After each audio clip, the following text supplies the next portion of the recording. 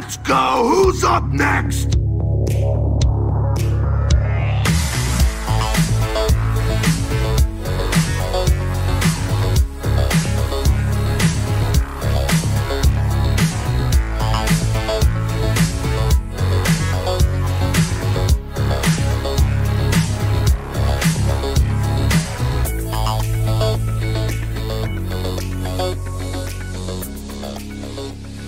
What's up, everybody? Welcome to a special collaboration between The Extra Mile and the Xbox Empire. I'm one of your hosts, Ryan Turford, alongside the PSVG master, Donnie Reese. Donnie, thank you so much for joining me today. Greetings, Kooplings. What's going on, Ryan? I'm happy to be here.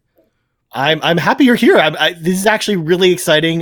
We're doing this awesome collaboration between our two shows because we have an awesome game that we're actually reviewing. Mm-hmm. Tell Me Why from Don't Nod Studios, published by Microsoft Game Studios. Available right now with episode 1. In fact, by the time you're listening to this, episode 2 might be out. Yep. For all we know.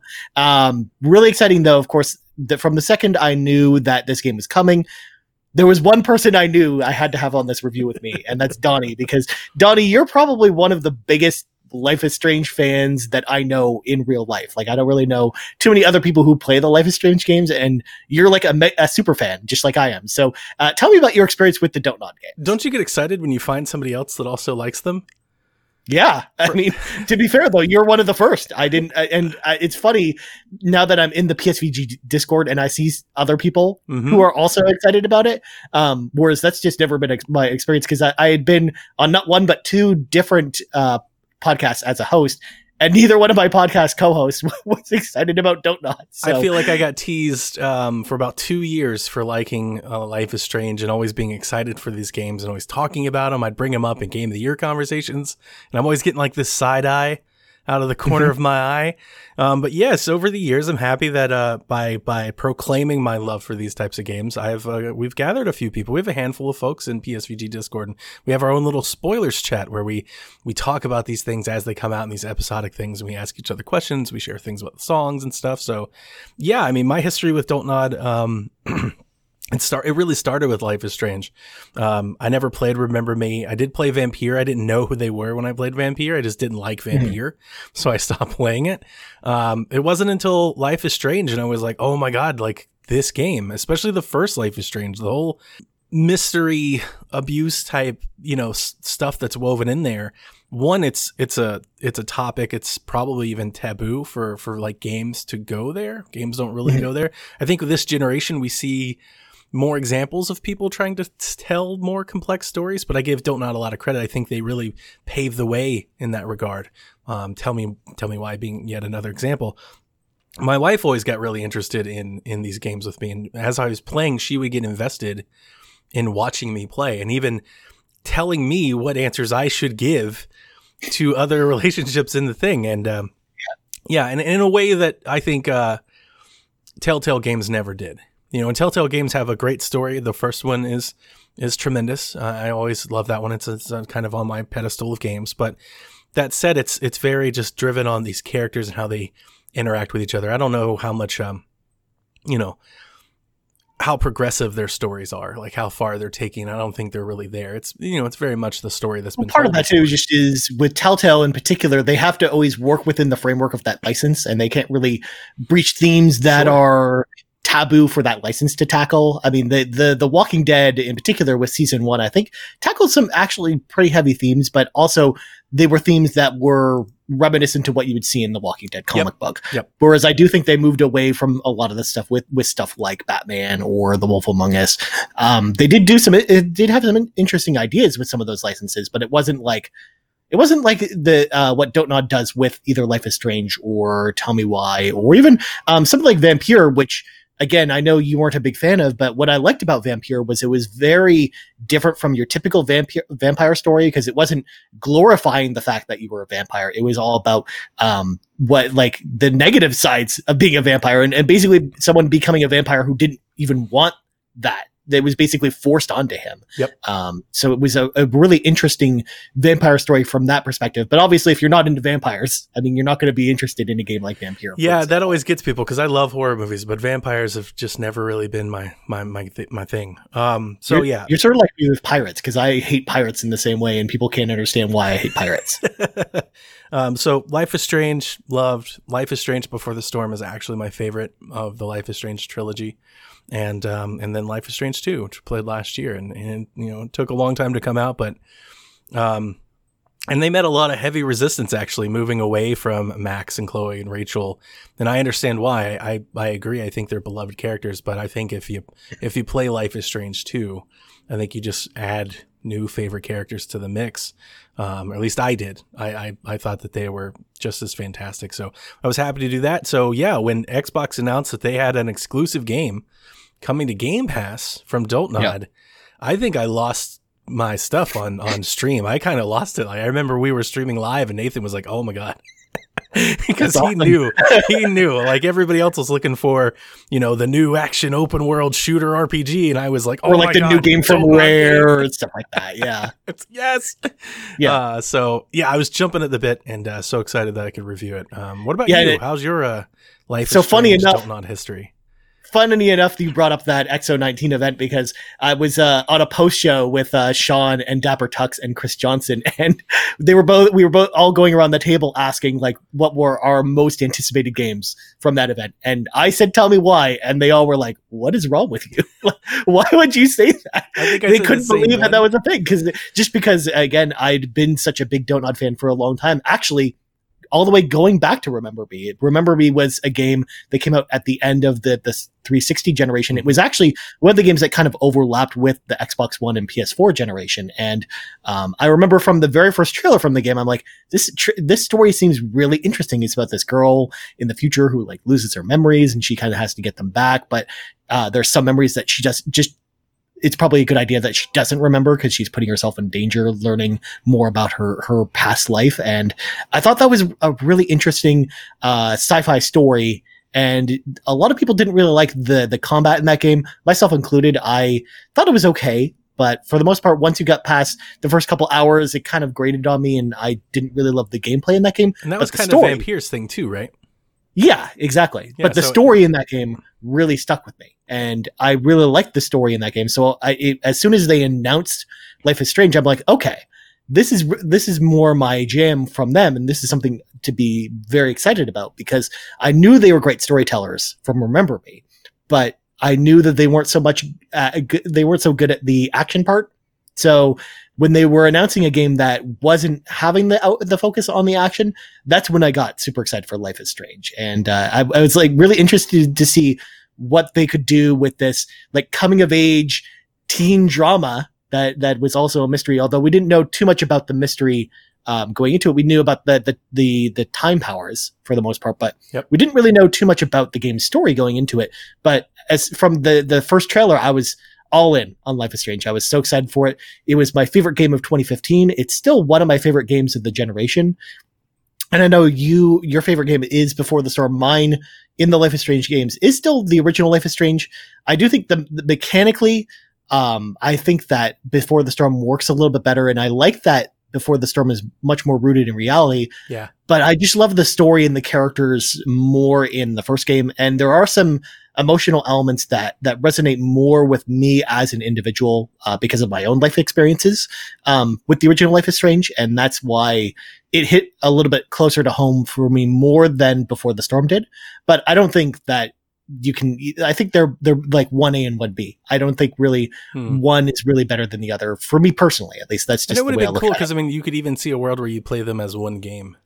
Like they could have released the whole thing as one game, but oh, absolutely. I think actually I said this on my old podcast when Before the Storm came out and when I was first playing it. Like I think that's probably like one of the best examples of a good prequel out of any medium, because it sets up the story so well without while also playing with your expectations. Like I honestly think if a new person was going to play Life is Strange now, I might actually recommend that they start with Before the Storm and then play Life is Strange. I always do. Yeah. Because I think the story sets it up in such a natural way that it doesn't really feel forced. And like, it doesn't feel like Don't Nod forced a bunch of moments in there to basically make the story connect with each other.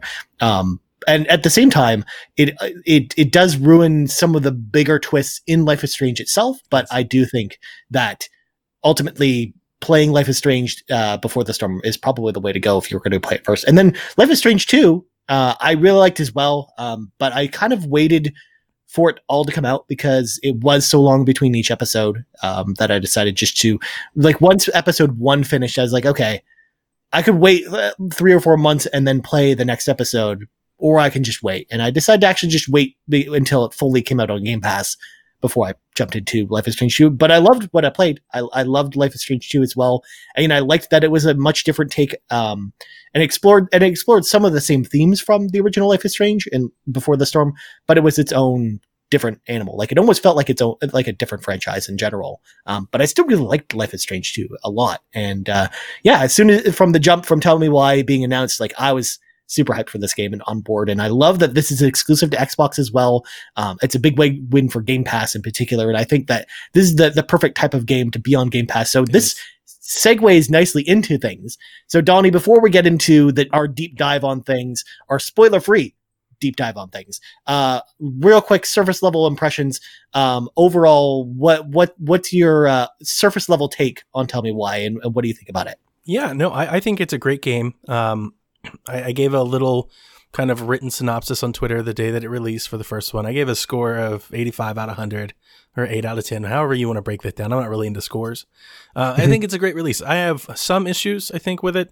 That I think that hold it back from, for example, like, it's not my favorite Don't Nod game, which is not to say it's bad. It's just trying to put it in perspective, to how I feel about it overall. I think I like all of the Life is Strange games, like, more than this one, I think, if I had to, like, rank them. Okay. But it's still a Life is Strange game, right? Even though it's called Tell Me Why, it's still in the mix. Like, I don't want to take anything away from it. Like I said, it's great. I had a great time playing it. There's just a few small narrative things, and then maybe like some gameplay things that I think you could come away with it. But without judging it on what it's not, I mean, based on what it is, if you like Life is Strange, there's a lot to like here. I imagine you're absolutely gonna love, meeting Allison and Tyler and going on this adventure. It feels very intimate in a way that I don't think the other games always feel. And I love them, like, just the whole narrative of going back home and kind of going through things and taking old memories that maybe you've forgotten and putting them in context with where you are. That's kind of a cool feeling that I think everybody has, right? Like, that's not specific to one person. I think everybody has either gone through a loss or have moved or something. Like, everybody has found themselves in that situation where they're looking at old pictures, or they're going through old books, or they're picking up old toys, and they're like, oh yeah. And a lot of this game is kind of built on that. And I think that's cool. I think that's something that everybody can get invested in. Yeah, absolutely. And yeah, my thoughts echo yours. I do think, in hindsight, because it's been a little while, it's been almost a week now since I finished the game. And I would say when I first finished playing it, basically when I first finished episode 3, I said to myself that I thought that it was my favorite story from Don't Nod games. But now that I've had a little bit of time to process that, I do think that it's probably up there with Life is Strange, the original, and Before the Storm for me. I liked it more actually than Life is Strange 2.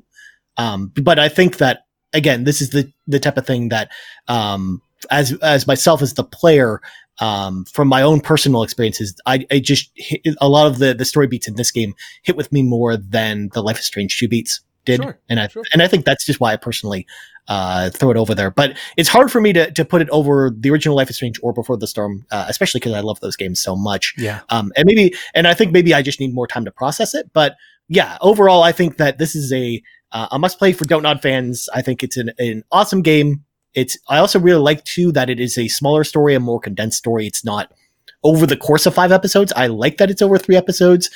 You could binge this in a day if you wanted to. I don't recommend doing that, by the way. I actually recommend kind of pacing yourself. Even just putting a day between each episode, I think, is probably the way. I was just about to go there because I know Sean on the latest Xbox Drive was talking about that, and I'm really happy that they're putting a week between the episodes. And I know some people will wait to play them all together, and I understand that. And but I think taking a moment and reflecting off what you've played and really thinking about it, as opposed to just keep going and making new memories, I think will improves the game. I myself played it over 4 days, so I didn't binge the whole thing either. Yeah, like I did the same thing where I basically played episode 1 and then waited a day, and then episode 2 waited a day, and then episode 3. And I think that was what worked best for me. And especially when all the episodes are out, like I think that'll be the type of question that I think a lot of people are going to be asking. So that's why I wanted to throw it out here kind of in the beginning of the show before we went much further with the discussion. So yeah, ultimately I love the game a lot, and I'm so excited to hear what people think about the other 2 episodes as well. Like that chatter is going to be really interesting to see. So I'm really excited to see more, but let's dive into the story a little bit. Now, obviously I did preface that this is a spoiler-free discussion. That being said, in order to set up the story, I have to talk about it at least a little bit. Mm-hmm. So if you've been avoiding all of the press cycle or anything like that, you kind of know our thoughts already on the overall game. So you can kind of just stop listening to this now and then come back if you don't feel comfortable listening to us set up the story and talk about it at least a little bit. But for the most part, we're going to try it and stay out of pretty much any of the big spoilers or anything like that. We're going to basically tell you it's set up the story and stuff like that. So just keep all that in mind. I wanted to throw that out there since this is such a narrative heavy game. It's obviously to have a little context there before we start the discussion. So quick story synopsis on this game. You play as 2 twins, Tyler and Allison, and basically they haven't seen each other for 10 years after Tyler goes to juvie after killing their mother in self-defense after this incident happens when they were kids back in 2005. It takes place in 2015, and essentially they reunite as Tyler is basically being released, and they go to their childhood home in Delos Crossing, which is basically a fictional small town in Alaska. It's got like 100 people in it or something like that. I don't think they give an exact population, but that's just what it feels like. There's only like 1 store in town. So it's a very small town. And they unravel a mystery along the way because they find some things in the house that point to the idea that maybe not all the events from when they were kids were exactly as they seem. So basically they use some supernatural elements to kind of piece together the mystery as to what actually happened. So overall, with the story itself, I kind of got a little bit of your read on this already, Donnie, but what do you think about the overall narrative in this game and the mystery itself? Oh, I think it's great. I really enjoyed it. It's got some twists, but it's a very linear story. You know, like they're very deliberately telling you kind of the story you want. You can change some of the outcomes, but I think most people's journeys are all going to be similar, the same. You're all going to kind of go on the same journey with some minor modifications. So it's not like Life is Strange 2, where it can go on very, very differing paths. I don't think that's the case here. And I like both. I like either or. Like those things never really matter to me either way. I'm not one of those players that prefers one or the other. I'm just like, whatever they want to do, I'm here for it. So yeah, and this was no different. I really enjoyed it. I had a couple narrative things that we'll talk about later that I think I don't even really know how to process them. Like they make me question things and all that type of stuff. So in that regard, I had a few issues, but it doesn't really take away from the overarching branch of the story. It's a very touching one. Yeah, definitely. And there were certain moments that definitely hit me in the feels for sure. I actually mentioned this to Sean kind of off air, but there were like multiple times throughout the story where I was in tears, and part of that just has to do with personal experiences I had growing up combined with what's happening in the story. And the story itself was a really powerful and emotional one. And you really go through a lot with the twins. And I really liked the story overall. The mystery itself was hit or miss. I liked the mystery that they presented and some of the ideas and things that you had to look into. I will say that some of the bigger moments had some predictability to them, and and there were some things I definitely saw coming a mile away. But there was other stuff that I actually became pretty surprised at, and it kind of hit me with a gut punch a couple times with some of the story beats. And I really liked that aspect of the game itself. And I liked that they didn't really try and do this like huge overarching narrative this time around. It was just so, as you said before, Donnie, just so much more of an intimate experience this time around. And I liked that they did a different approach, because a lot with the Life is Strange games, all of them have had that overarching feel, except for Before the Storm, which I think was also reminiscent of this, where it was more of an intimate story about Chloe. But Life is Strange and Life is Strange 2 definitely were like about the big overarching plot. So you did lose a lot of the little details in there, versus this game. I think that I liked the different approach to it, and it felt different than those games. And that's what I liked about it. So what do you think about the twins themselves, Allison and Tyler?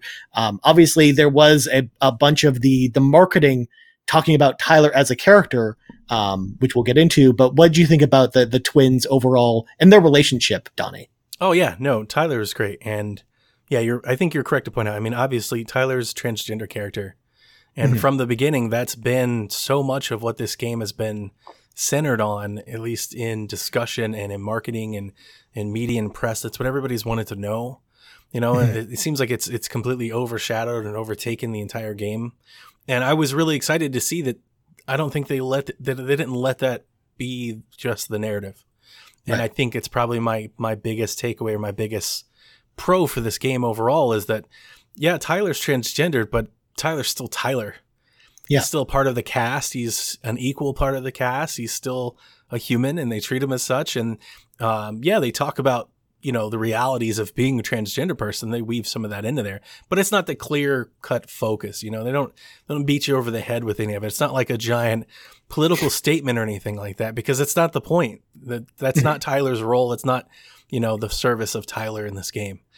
Tyler's first and foremost is a brother and a confidant, and, you know, and a partner. And in that regard, I really like that. I think, like I said already, more than almost anything else, it was refreshing to see, because, you know, they could have, they very well could have just turned it into a stereotype thing, and they could have had some, you know, anti-trans person that just hated him, and they could have just told that story. Or, I mean, the whole storyline could have revolved around that aspect of Tyler, but it doesn't. It very much plays like there are a couple moments where that comes up, as you would expect, because it is a game grounded in reality. Of course. But at the same time, it's not the overarching narrative. It has nothing to do with the mystery itself, which I think was the one of the best parts about it. Yep.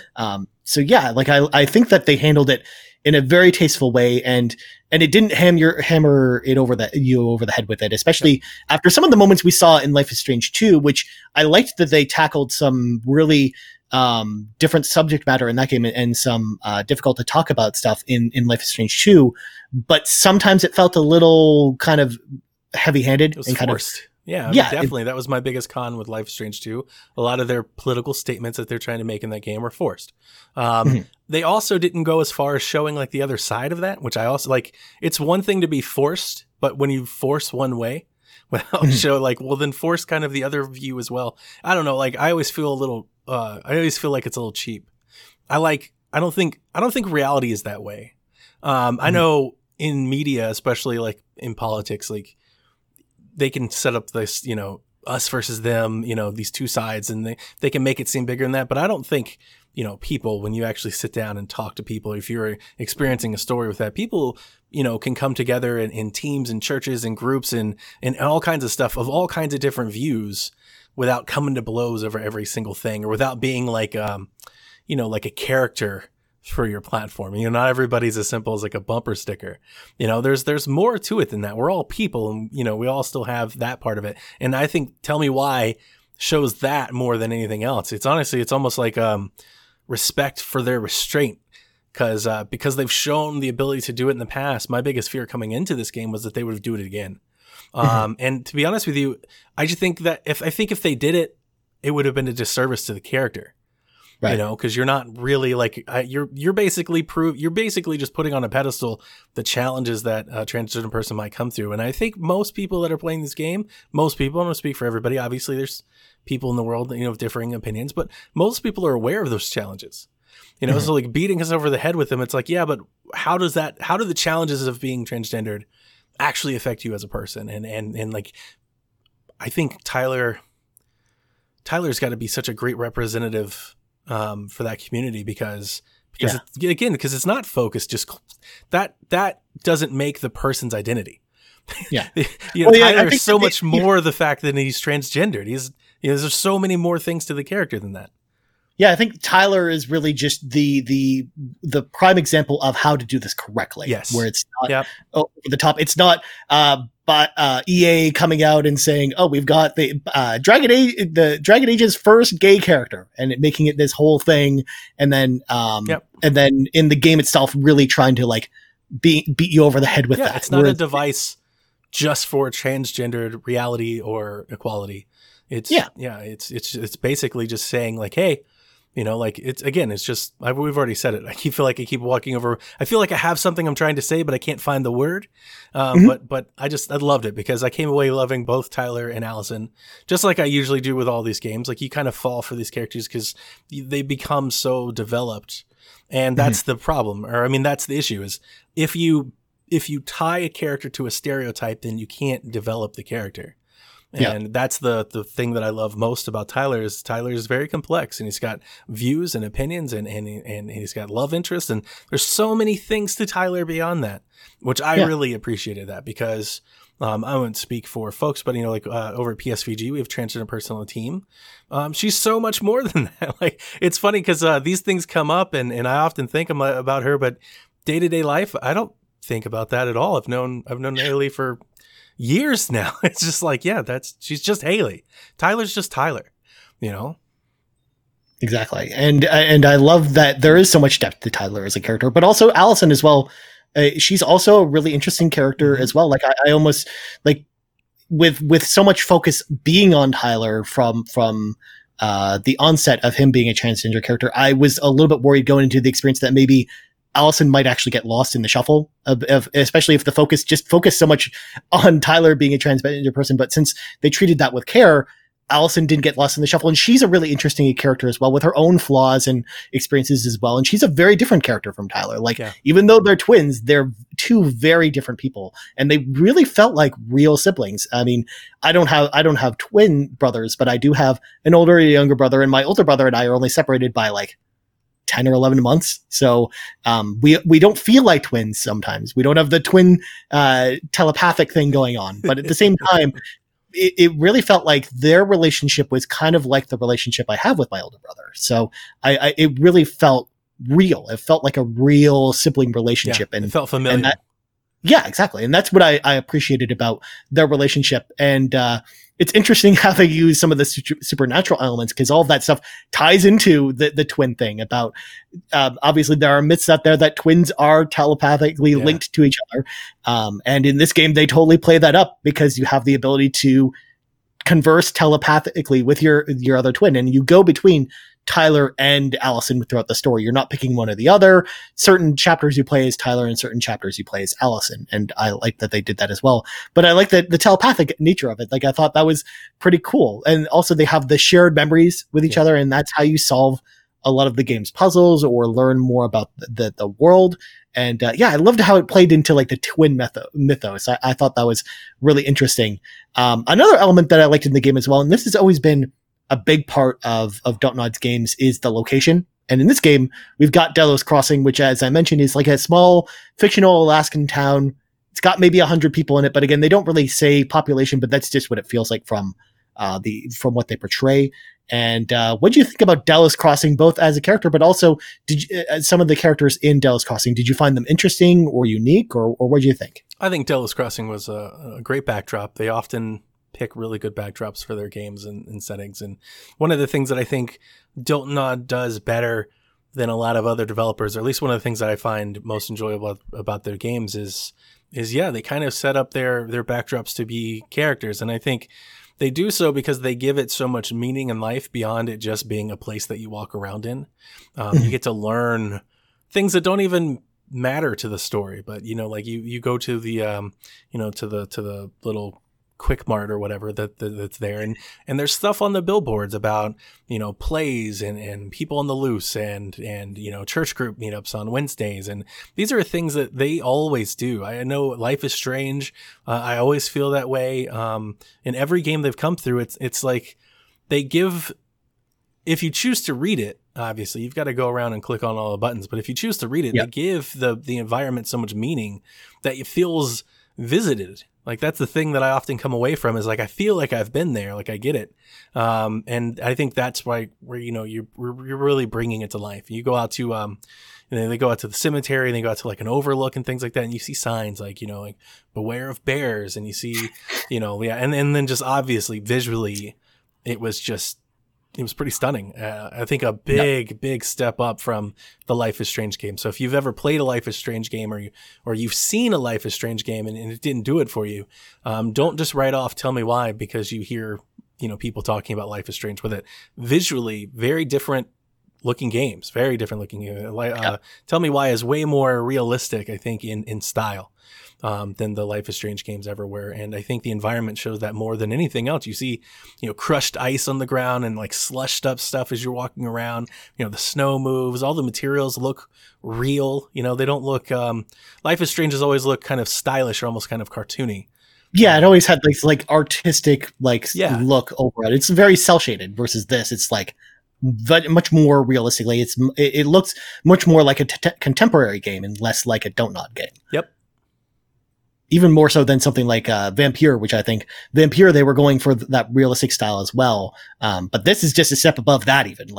And I mean, obviously it's a little bit more condensed. It's not an open world game like Vampire is, for example. So it is a little bit easier to do that. But yeah, you're right. Like I love all the little elements that are in the environment itself. And Delos Crossing is such an interesting location. One of my favorite things, and I won't go too much into this because it's one of the best story threads in the game is the mailbox bandit, because that's so something you would see in a small town. It's like like someone's going around stealing people's mail, and it's like this huge thing, and it carries throughout the entire game. And I thought that was like super interesting and funny, especially as someone who's lived in a small town.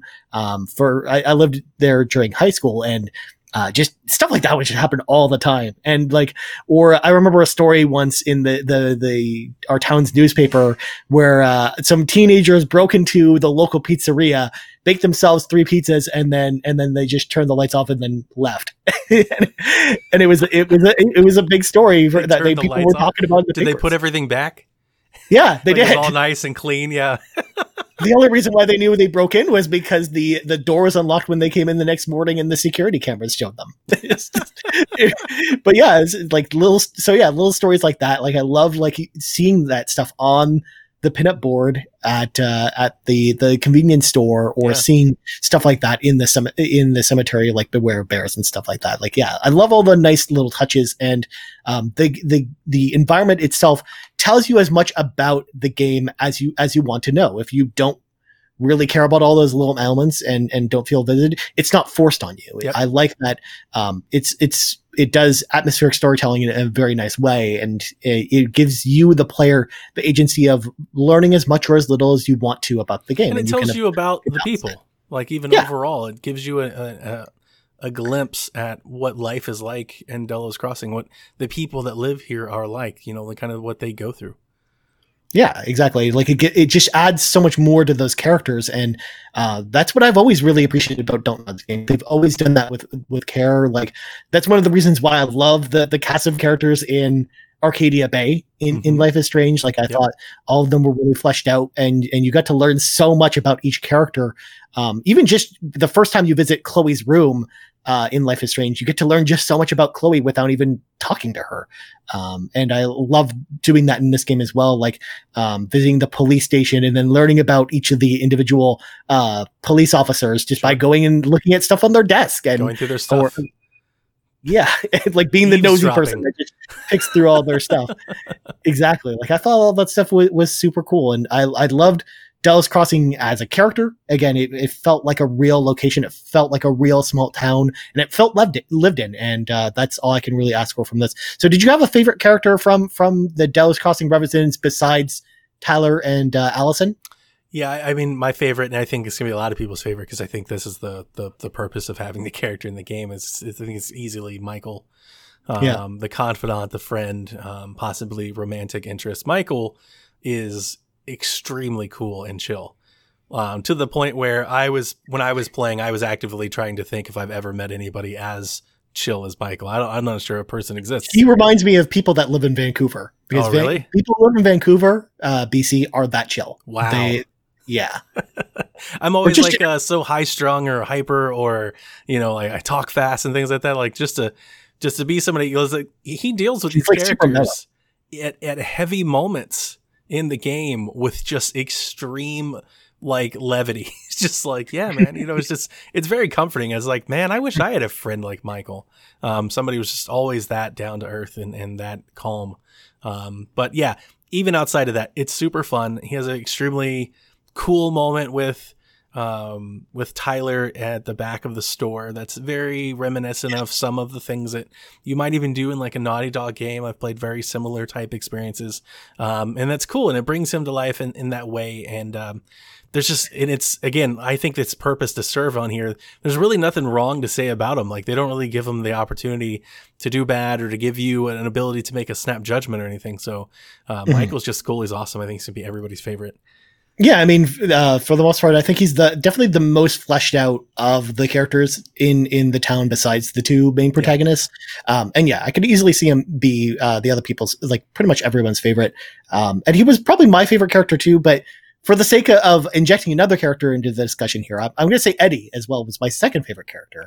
Eddie, the police officer, the Moose. He, of course, I'm going to like him. You just know why, because he's a Moose, right? No. So what I liked about Eddie was that he basically had this whole character arc to him, where you thought I thought one thing about him at the very beginning, kind of where Allison is talking to Tyler on the boat about him.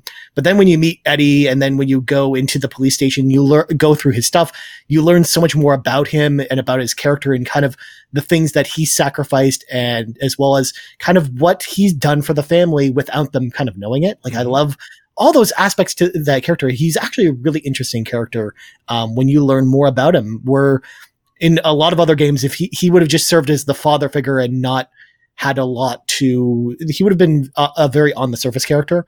But in this, you get to learn so much about Eddie that's actually why I really liked him. And I thought he was a really interesting character to learn about throughout the story. And every time I learned more about him, I was like, this dude's really cool. And I like learning more about him. And again, I just love the way that Don't does their characters in these games. Again, that he feels like a real character, Eddie does. And yeah, like, and I can imagine too, being in the same situations that he's been in, like, he doesn't make a lot of easy decisions, and he doesn't get away with a lot of stuff, and he has to live with some of those consequences. And yeah, I thought he was really interesting as well. Well, speaking of consequences, that was a nice segue. You see what I did there? Because segues are cool.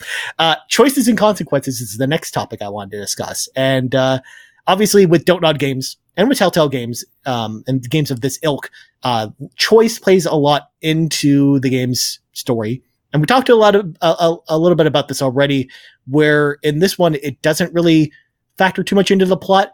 But I thought what was interesting about the choices in this game is that you just don't get nearly as many choices at all in this game versus other Life is Strange games. In fact, since playing this, I actually went back just out of curiosity to play Life is Strange, just like one of the chapters, just to explore maybe the differences between some of the dialogue that maybe was in the original Life is Strange versus this, and how often choice comes up versus in this game. And I found you're pretty much every second or third sentence you're asked to contribute to the conversation in Life is Strange. But in this game, it's not like that at all. Like, a lot of, sometimes scenes will play out and you'll maybe interject with a choice or something into the conversation maybe once or twice. Yeah, that's it though. Like, I think it's very limited this time around. And like you mentioned, Donnie, they're trying to tell like one specific, very linear story, I think, this time around, which I think was very different from their other games. But what did you think about some of the consequences themselves in this game? Because there are definitely some consequences and some differences, even if they are minor. But what do you think about how they implemented them in this game, Donnie? Yeah, no, you're spot on. And I think you're right to point out that they're probably limiting some of that to kind of keep you in the dark a little bit as they kind of slowly unravel what's going on. Because if they open up too much of it, it might be more predictable than I think it already kind of is. I really liked the choices that I had. I think I remember there's like 5 or 6 in every chapter where you can kind of go back at the end and see how your friends voted and stuff like that. But they are more intimate, lower, like meaningful type of choices where they're more impacted on like the type of relationships that you have with how people think of you versus you're altering the entire narrative onto a different path or to a different ending. They reminded me very much of like Telltale-esque when you used to make Telltale things and they'd be like, so-and-so remembered that or so-and-so didn't like that you answered this way. That's kind of how I felt. Like I think the one decision that I made is I actually just kind of wrote off a character, or not wrote off, but I just kind of put a character in the dark as opposed to showing like thanks or forgetfulness or anything like that. I just was like, no, I'm not with this person anymore. And that was it. That literally was the decision. And I like that, in other Life is Strange games, a lot of it is because of the rewind time mechanic and stuff you have. A lot of it, it's like you'll make a decision thinking it'll turn out one way, and it turns out the other, and it's kind of like to show you the folly of your ways and all that. This isn't that. Like I made a decision, and that's exactly what happened.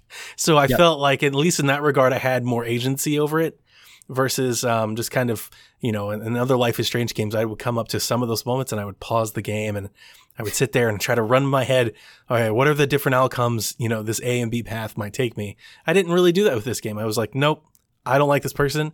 And it was like, yeah, you don't like this person anymore. And I was like, oh, this is great. This is exactly what I wanted to have happen. So I liked it. It wasn't, again, it wasn't like the big bad change along the way. And I liked that for once. And that was good. And what I like too is that with the smaller approach to the choices this time around, they didn't really feel forced or anything like that. Like it felt like there was a reason for doing the choices, and the consequences did have some meaning. But at the end of the day, it wasn't like the reason you're playing the game or anything like that. And I kind of like that, the smaller approach this time around. And although I will say though, that there are, as you could expect, there's obviously multiple endings. And I think some of the endings are actually pretty different from each other. Not like Life is Strange 2's endings, which are like wildly different, but you do have some agency over how the game ends, as well as your, like, Tyler and Allison's relationships with the other characters. And I do like at least that there's a little bit of that there, and there it does, like I said, it gives you, the player, some agency into deciding kind of the fate of how things are going to end up with these characters, without disrupting the story in too big of a way. Anyways. Yeah, as I say, it's more like where characters will end up and with whom, and less of like who lives and dies. It just doesn't have that kind of weight to it. It's not Until Dawn. It could be. It's right. Not. Exactly. Well, that segues nicely into the gameplay. So let's talk about, first of all, what do you think about the interacting with some of the game's memories? Because as I alluded to before when talking about the twins, memories play a big part in this game.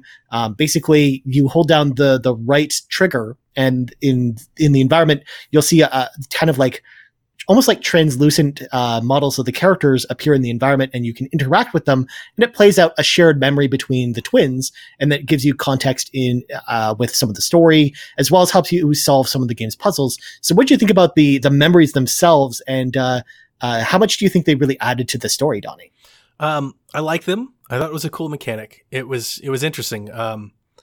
This isn't it's not a new mechanic. We've done this in games before. Like the Batman games do this when you're trying to solve mysteries, and like the Division, like had it all throughout that game. Yep. We've done this, but because of how they made it a part of the narrative, and the fact that they basically use the twins' ability to talk to each other as a way of sharing this memory, it felt new.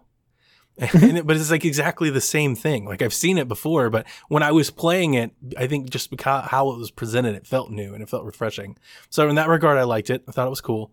I also like how they played with the fact that when I first started playing the game, you're watching it and you're like, oh yeah, so this is what happened. But later on, it's more like, what is it? Is the memory like 100% sure? Like actually is it? And you don't really realize that. It kind of just builds up and kind of sneaks up on you, and then it kind of makes you question everything. So in that regards, I liked it as well. It wasn't just mechanic to find, the outcome and then move forward. There's a little bit more to it than that. So it has a little extra layer of detail there that most games don't.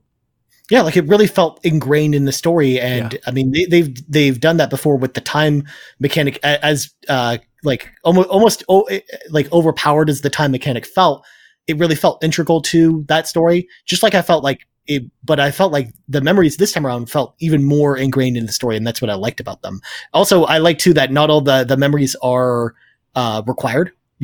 some of them are totally optional. Like there's one out at the convenience store, like there's a playground in the parking lot, and you can go out there and you can learn more about kind of Tyler and Allison playing on the playground as kids and rekindling that memory together. But you don't have to do that. That's something that you can go out of your way to go do, and that isn't really central to the plot, and it just gives you more context for those characters, which I really liked. And it kind of brought back memories of me and my brother going to this like very similar looking playground at a convenience store when we were kids. Like it was very much a thing that you used to see a lot of times in small towns, like stuff like that. So it brought back some memories for me personally, and I like too that the memories are not like all powerful, because again, they are memories. Like in real life, sometimes you remember things wrong or incorrectly, or maybe you don't remember all the details, and your brain sometimes just will fill in the blanks with like misinterpreted information. And that's what I liked, that it played with your expectations with the memories, because at first you think that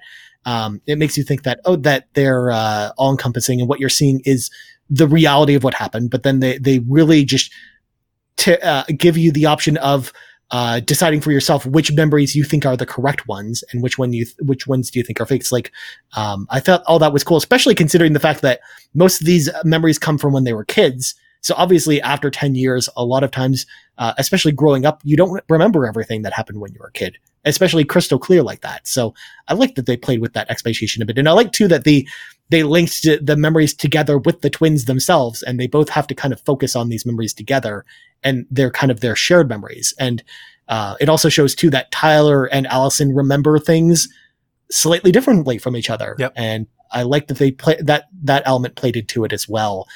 But yeah, all that stuff was really interesting. And segueing from that, the puzzle solving in this game was also super interesting as well. And I loved how some of the memories played into that aspect as well. What do you think about the puzzles in this game? Because I think that's one of the elements that no one's talking about, and I think was actually probably one of the most interesting parts about this game. I think it was my favorite part about the game, and I think it was the biggest leap up, I think, gameplay-wise for Dontnod and their kind of entire series. The puzzles in other games have basically been much simpler and, match this to kind of, and they didn't really have all that much meaning. It just kind of felt like something to do. And not that sometimes this one doesn't, but all of the puzzles in this game, I think maybe except for, like, there's definitely a couple that are not mandatory, like a couple of like fact-finding things you can just go out of the way if you want to do, like achievement-based stuff. But all of the puzzles that you have to do to advance the story are tied into the story. Like they're all part of the story. What you're doing is a part of the story, and you need the story to do it. And they have like the Book of Goblins, and they have all these things that play a part into it, and all these clues and everything that you have to know and you have to do. And it's very elaborate, and it's ornate, and it's complex, and it makes playing the game, when you're not just watching cutscenes and listening to dialogue, it makes playing the game a lot more fun. I think there'll be some people that if you're not into puzzle solving, like you may not even like it. Like some of them might be a little more obtuse than what you're looking for. They go out of their way to try to help you with that. But even then, some of them, are pretty complex in what you have to do to actually figure it out. So I thought it was smart. I felt smart when I did some of them, and I thought they were complex and definitely made playing the game more fun. Yeah, definitely. I really like the puzzles in this game as well. And I don't know if they're my favorite part of the game, but they are one of my favorite things about this game. And definitely, like you said, the biggest step up from previous Dontnod experiences as well. I liked how you had the Book of Goblins, which is an item that you pick up in the house that you don't really think has much consequence. It's basically this storybook with tall tales written by their mother. And you think, it's just a storybook. I don't know I'm sure this has nothing to do with the rest of the game, but it's a huge part of the overall narrative. And I love how they tied the narrative into the Book of Goblins, which then tied into the puzzles. I thought that was super deep and interesting. And I think we talked about this off air as well, but when we both picked up the Book of Goblins, we since we didn't know what it was for, we both just started reading all the stories. Reading it. Yeah, I think I read the entire thing, and then I put it down. I'm like, okay, I'm sure this is a nice thing that's in the game to give some context, but I'm sure it's not going to come into anything. And then maybe minutes later, you find out it ties into a puzzle in the same location. And I thought that implementation was really cool. And I will say that there were some puzzles that I got a little bit frustrated by because maybe it was just I wasn't putting all the pieces together correctly. Did you get the crowbar? No, I never used the crowbar. I mean, I picked it up off the ground, but I didn't use the crowbar. No spoilers, folks, but if you don't want to do the puzzle, you can just break it. There was someone on my friends list that used the crowbar, though. So I know someone who played this game actually used the crowbar. But no, I actually didn't. But I love that there's that option as well. Or there's another one where you're trying to get in a locked door, and you have to solve a puzzle to get in the locked door. And there's the option, number one, to just break down the door if you want to. Right. And that's a narrative choice you can do. You can also ask your sibling for help if you're having trouble with the puzzle, which I thought was a great accessibility feature that they put just naturally into the game that you wouldn't normally think of. Because again, it's not giving you these like tutorial screens saying, hey, talk to your twin and they'll tell you how to do this, or giving you instructions that way. It's not forcing that tutorial on you, but it gives you the option of having a puzzle tutorial for every single puzzle just by talking to your twin. And then they can spell out either the entire puzzle for you or just certain elements. And I thought that was really interesting and a great way of approaching this type of thing. Like I almost want to see this in like every game going forward with puzzles. Like I like that it's not over handholdy with some of the puzzles. Like, and it really makes you feel smart for figuring some of them out as well, because some of them are actually pretty complicated. Yeah. But at the same time, if you don't want to deal with all that stuff, or if you're having trouble with one of the puzzles in particular, like if you can't solve it, if something in your brain just isn't processing it, it gives you the tools to figure it out yourself, in the game. And I thought that implementation was actually really great. Also, I mentioned earlier, like so much of the story, I didn't ever, at the points, I didn't have like the aha moment. I wasn't like overly surprised, but I was with some of the puzzles. And like the Book of Goblins was a big surprise. Like when I was playing it and when you find out later, I was like, oh, like look at this thing I've had this whole time. And yeah, like it puts it in a different light. And that foreshadowing is cool. It's a cool little narrative device that they do. And how they do it, I won't spoil that, but how they do it, kind of magical, is kind of cool. Like when you really see it, you're like, oh wow, this is something else, Yeah, it's not just some book. There's a specific reason why it's there and stuff like that. And I thought all that stuff was, in a way fun. That kind of reminds me a little bit about like Edith Finch and how like that house kind of tells you a story about everything going. Like I definitely had some of those feelings, or it felt similar, in that final chapter. There you go. Definitely. Well, let's segue to something that has been super impressive in all the Don't Nods games. The music. Donnie, the music in this game is so good. It is. Like, always. I need to go high five or fist bump whoever comes up with the music for these games. Because man, both the licensed like indie kind of rock tracks and as well as the ambient music that they use are both really incredible. Like I love the music in this game, and it just adds to the tone of this game. And what do you think about the music, Donnie, overall? Because I know that you got to gush about it a little bit. It's always my favorite thing. Every time I play a Life is Strange or Tell Me Why, every time I play one of these games from Don't Nod, typically I find a soundtrack that I love. I absolutely adore. Whoever curates their music is great. Chapter 3 kicks off with a bang with the Dum Dum Girls, who I've never heard of. And I immediately went and found them on my phone. I listened to their top 10 songs and I added, I think, half of them to my library. And that is like a thing that I love about these games. I haven't seen the full official like soundtrack yet, out in curation at least. But I definitely can't wait to find out more, because I can imagine there will be great. I can imagine there will be a deluxe edition of the game coming with the soundtrack and stuff like that. Definitely. Which I'm really interested to see that full list of, because a lot of times too, for those of you all who don't look at the official soundtracks for the Life is Strange games in particular, there are also some tracks that don't make the game that they curate for Life is Strange, but make it to the soundtrack, but don't make it in the game. And it's really interesting. There's usually like 10 of them. It's like this whole separate thing. That's what I'm saying. Like whoever picks these songs out and curates it, like we should be best friends, because their love of indie, coffee house, acoustic, soft grunge, rock, whatever, I totally dig. Like it's very chill, but it's punk. Like it's so hard to pinpoint, but whatever it is, they do it better than anybody else. And well, not only that, but the music that they pick as well is also just really fits the themes of the game itself as well. And the song, especially that you mentioned, the from the Dum Dum Girls, fits just so well in that particular moment that it happens, that it just was like just added so much more to that experience than if it just was just a generic music track. And you're right to point out the ambient music, because so a lot of the gameplay is done with that set and tone. And I feel like every Life is Strange game has that moment where you're either playing a guitar or you're hanging out in the room listening to the radio, and like you get a song moment. And chapter 3 kind of is that for this, but it's different. Like you mentioned, chapter 3, when it picks up and kicks off, it feels refreshing. It feels like a pace jump. It feels like, and I think it's because they don't use that trick so much in the first 2 chapters. Like there's music, right? You hear it in the background or you hear it with the radio or something, but it's not the focal point. And then chapter 3 is bang, here's a song. It's loud. It takes the point. And as you get up and move it around, it's playing. I don't know how to say it, but it really just made me kind of sit up in my chair. You know, I was like, okay, like here we go. Like we're about to start doing it. Exactly. And I think that's why it's there. It just kind of makes it feel a little bit different. Cause the second chapter, to say a negative, I think every every Don't Nod game has kind of that chapter that kind of might lull. I think in this aspect, I think chapter 2 is that.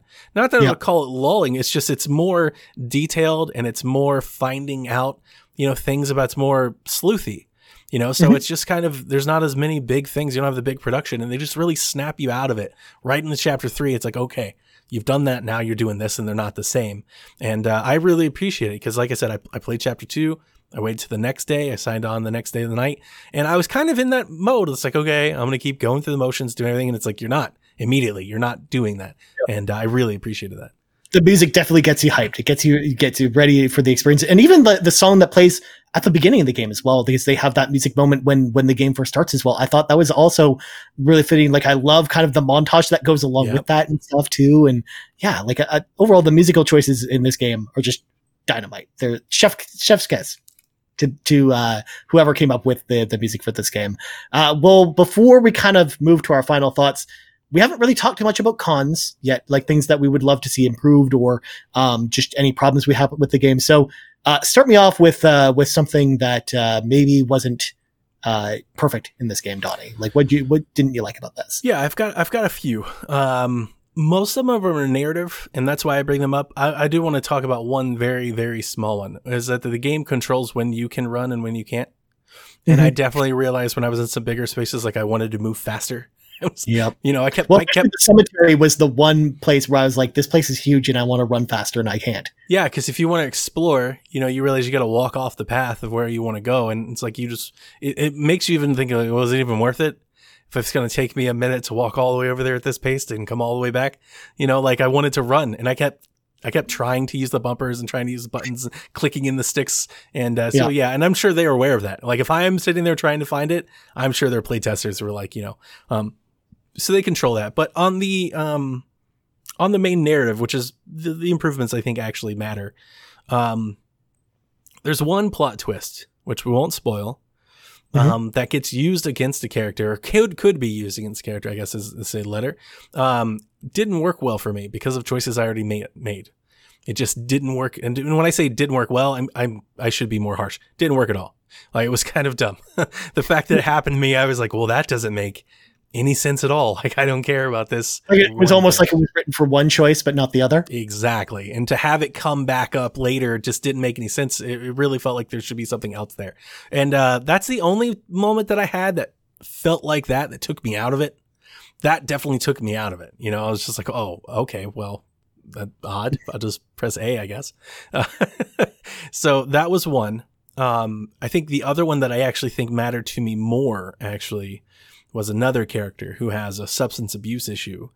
And there's a lot of things that they do to set that up. You get introduced to it almost as soon as you meet the person. Like it's very obvious right away. It's very obvious. It's extremely obvious.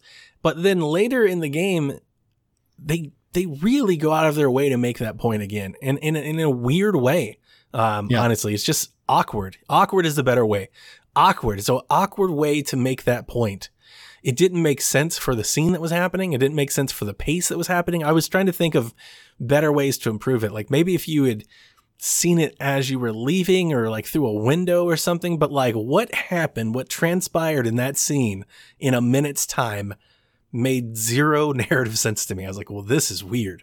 And that really took me out of it. And that's the one scene that I would attribute to being like scenes that I've seen in Life is Strange before, where they really, really hit you over the head with something to make you know it. You know, they go out of their way to point it out to you.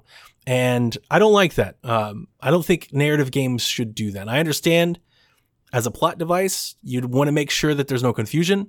You want to be very black and white and literal with your player or reader or viewer, I guess, right? Mm-hmm. But I think in a game like this, where so much of it is kind of about nuance and detail and context and perspective, I think you lose all of that. And it just doesn't feel like, you know, I'd almost want to be led to it. Like, let me find it. Let me figure that out. And I'll appreciate it more than you just blatantly going out of your way to prove it in honestly, in an unrealistic manner. That's the problem. It's just not realistic. And I will say that because I know the specific character you're talking about, and I also had that on my list of story comments that didn't really jive with me either. I think it probably would have been different if it wasn't so obvious from the beginning. If maybe you learned like little bits and crumbs as you kind of explore the environment, and then it built to that reveal. In which case, then I think it probably wouldn't have felt as forced in the moment. But I think because you and I both spotted it pretty much as soon as it happened, and it was blatantly obvious from the very first moment you meet this character, that I think that's kind of what didn't do it for me, or why it kind of annoyed me when they did that. Like, it made it feel just so heavy-handed when it did happen. Like, yes, I get it. I get it. You don't need to tell me this. I already know this. Like, why? Like, and I know it's a big deal, but you don't need to, you know, keep hammering this home. I've already figured this out. And I think that was the biggest problem with that. Whereas I think if they handled it just a bit differently, it probably actually would have worked. So one of the things about these sort of games that I think people that don't like them have with them is that, you know, they're not like, in a lot of ways, they're not a game, right? It's like an interactive story. They're not like games. So like, at moments, like with these puzzles and things, like the gameplay can feel mundane or slow, or I don't want to say boring because I've never felt bored with them, but I could see how some people might feel bored if they're not constantly being active and things like that. So that was my other thing that I wanted to bring up was, you know, like, how much do you grade a game like this solely based on the story, or do you loop in some of the gameplay? Because there are times in this game too where I felt a little bit like that, and it was just like, okay, come on, like, let's move forward here. So I want to just bring up an idea. I don't necessarily think it's a con for the game, but I'm wondering if Don't Nod ever could get to the point where the game, you know, traversal and its world that they do such a good job of kind of curating played more part of the game, and like having you know, see, open world for a term, but having like an open area and the means to like drive around, move around, you know, explore, visit, having more stuff in it to do. It's not so directly linear and just focused on, you know, oh, that icon has a bullet over it, let's go read it. You know, if they had a few more things to do besides reading. Yeah, like I wonder almost if it might work better if the area of Delos Crossing was almost like the Citadel in Mass Effect. Maybe, where even you might do like fast travel between areas, but you can kind of explore at your own pace and kind of go to whatever areas you want to go to, or even something like Persona 5, which is more of an open world experience, but it's just a bunch of smaller areas kind of gated together. Like I think maybe that's the type of thing that maybe they might want to explore with a future game. And I would love to see them try something like that, because that's something actually I always kind of wanted Telltale to do, but they never did with any of their games, because their games also follow the same type of formula, and or at least giving us more than just more agency over the environments we go visit. Like, we don't have to, like, what if I don't want to go straight to the convenience store from the house? Maybe I want to go explore like the cemetery, or and that's what I was thinking, more in that regard, where it's not so much changing the gameplay, although I think it would be cool to add a few more things in there. Like, you know, I don't want to add like a jump button per se, but if you could add a couple things that you could do besides read and puzzle. But I was thinking, like, would the game be better or worse if instead of them leading you along the path, if you had to discover the path for yourself, and you were just going randomly to these places and putting the pieces together at your own pace? I wonder if more people would like or not like that. I don't know. I don't know the answer. I think if it was like that, it would be more approachable, but it might in practice be more frustrating because sometimes you might struggle to pick up on all the little clues to figure out where to go next. And you don't want the cutscene without the context. Like you don't want to get to the cutscene before you should, because then it doesn't mean what it's supposed to. That was the problem with a game like Fallout 3, for example, where you could explore the Capital Wasteland, but you could discover your father before, entire sections before the entire story was supposed to catch up. Yep. So it's like stuff like that, for example, I think is what you'd have to look out for with that type of experience. But I would still love to see them try and tackle something like that. And I think they definitely could make it work. And I think that it would probably actually bring more people into it, especially because most of my nitpicks with this game are actually not with the narrative itself, but mostly with the gameplay. And as someone who traditionally always factors gameplay is probably the thing that I'm looking for the most when I'm looking at video games. I do love the overall narrative in this game, but I do wish there was more complexity to the gameplay or more to it. I do think that the puzzles themselves were a step in the right direction. But I am almost craving a more of a transition closer to even something like, I don't know, like something like Naughty Dog does, where it doesn't have to be obviously as like this adventure. I was thinking kind of like Detroit. Oh, that's a good example as well. Yeah. Like something like that, even like that's maybe more the direction I was hoping they would. It just feels like Detroit had just a little bit more agency and control over the character and gameplay. Then it's just a little bit more. It's just like if you could just get 10% more things to do, but they're very similar. Exactly. And plus it doesn't punish you for going off the beaten path in that game, which I thought that would be nice to have in something like this. But other little nitpicky things, for example, like with the memories, for example, you have to get the cursor on this like sweet spot of like finding exactly where to interact with the memories, especially with them kind of being like this translucent look to them. Sometimes they were hard to see or hard to spot. And even then it was like, I was like fumbling with the right analog stick to try and figure exactly where to put my, like aim the camera and the cursor to interact with it. So again, it's just little nitpicks like that. That happens in the open world too. I remember walking through the house and I saw one of the dots on a picture frame. So I walked up to the picture frame, but then the dot disappeared. And what it was is I had to activate the dot, but I had to be a certain 2 feet away from it. So I actually had to back up to then read it. And it's just like, oh, come on, guys. Yeah, exactly. It's just little interface stuff like that again has always kind of been a problem in other Don't Nod games. Yeah. And I only noticed it more, I think, in this game because it is more of an intimate experience, whereas I didn't notice it as much in Life is Strange for whatever reason in hindsight. Also, the other thing I will say that might turn off some people is because Delos Crossing is a smaller location, you're revisiting a lot of the same locations in this game, because there are only so many places you can go in this like 100 person population town. It's definitely not like the journey that Life is Strange has typically been. Yeah, you're kind of, it's very, very closed. Yeah, like you visit the convenience store for like 3 times in this game, and you're and what I like though is that each time you visit it, it opens like a new section of the environment for you to explore. So I did like that even though they had you revisit the same locations, it didn't feel the same every time.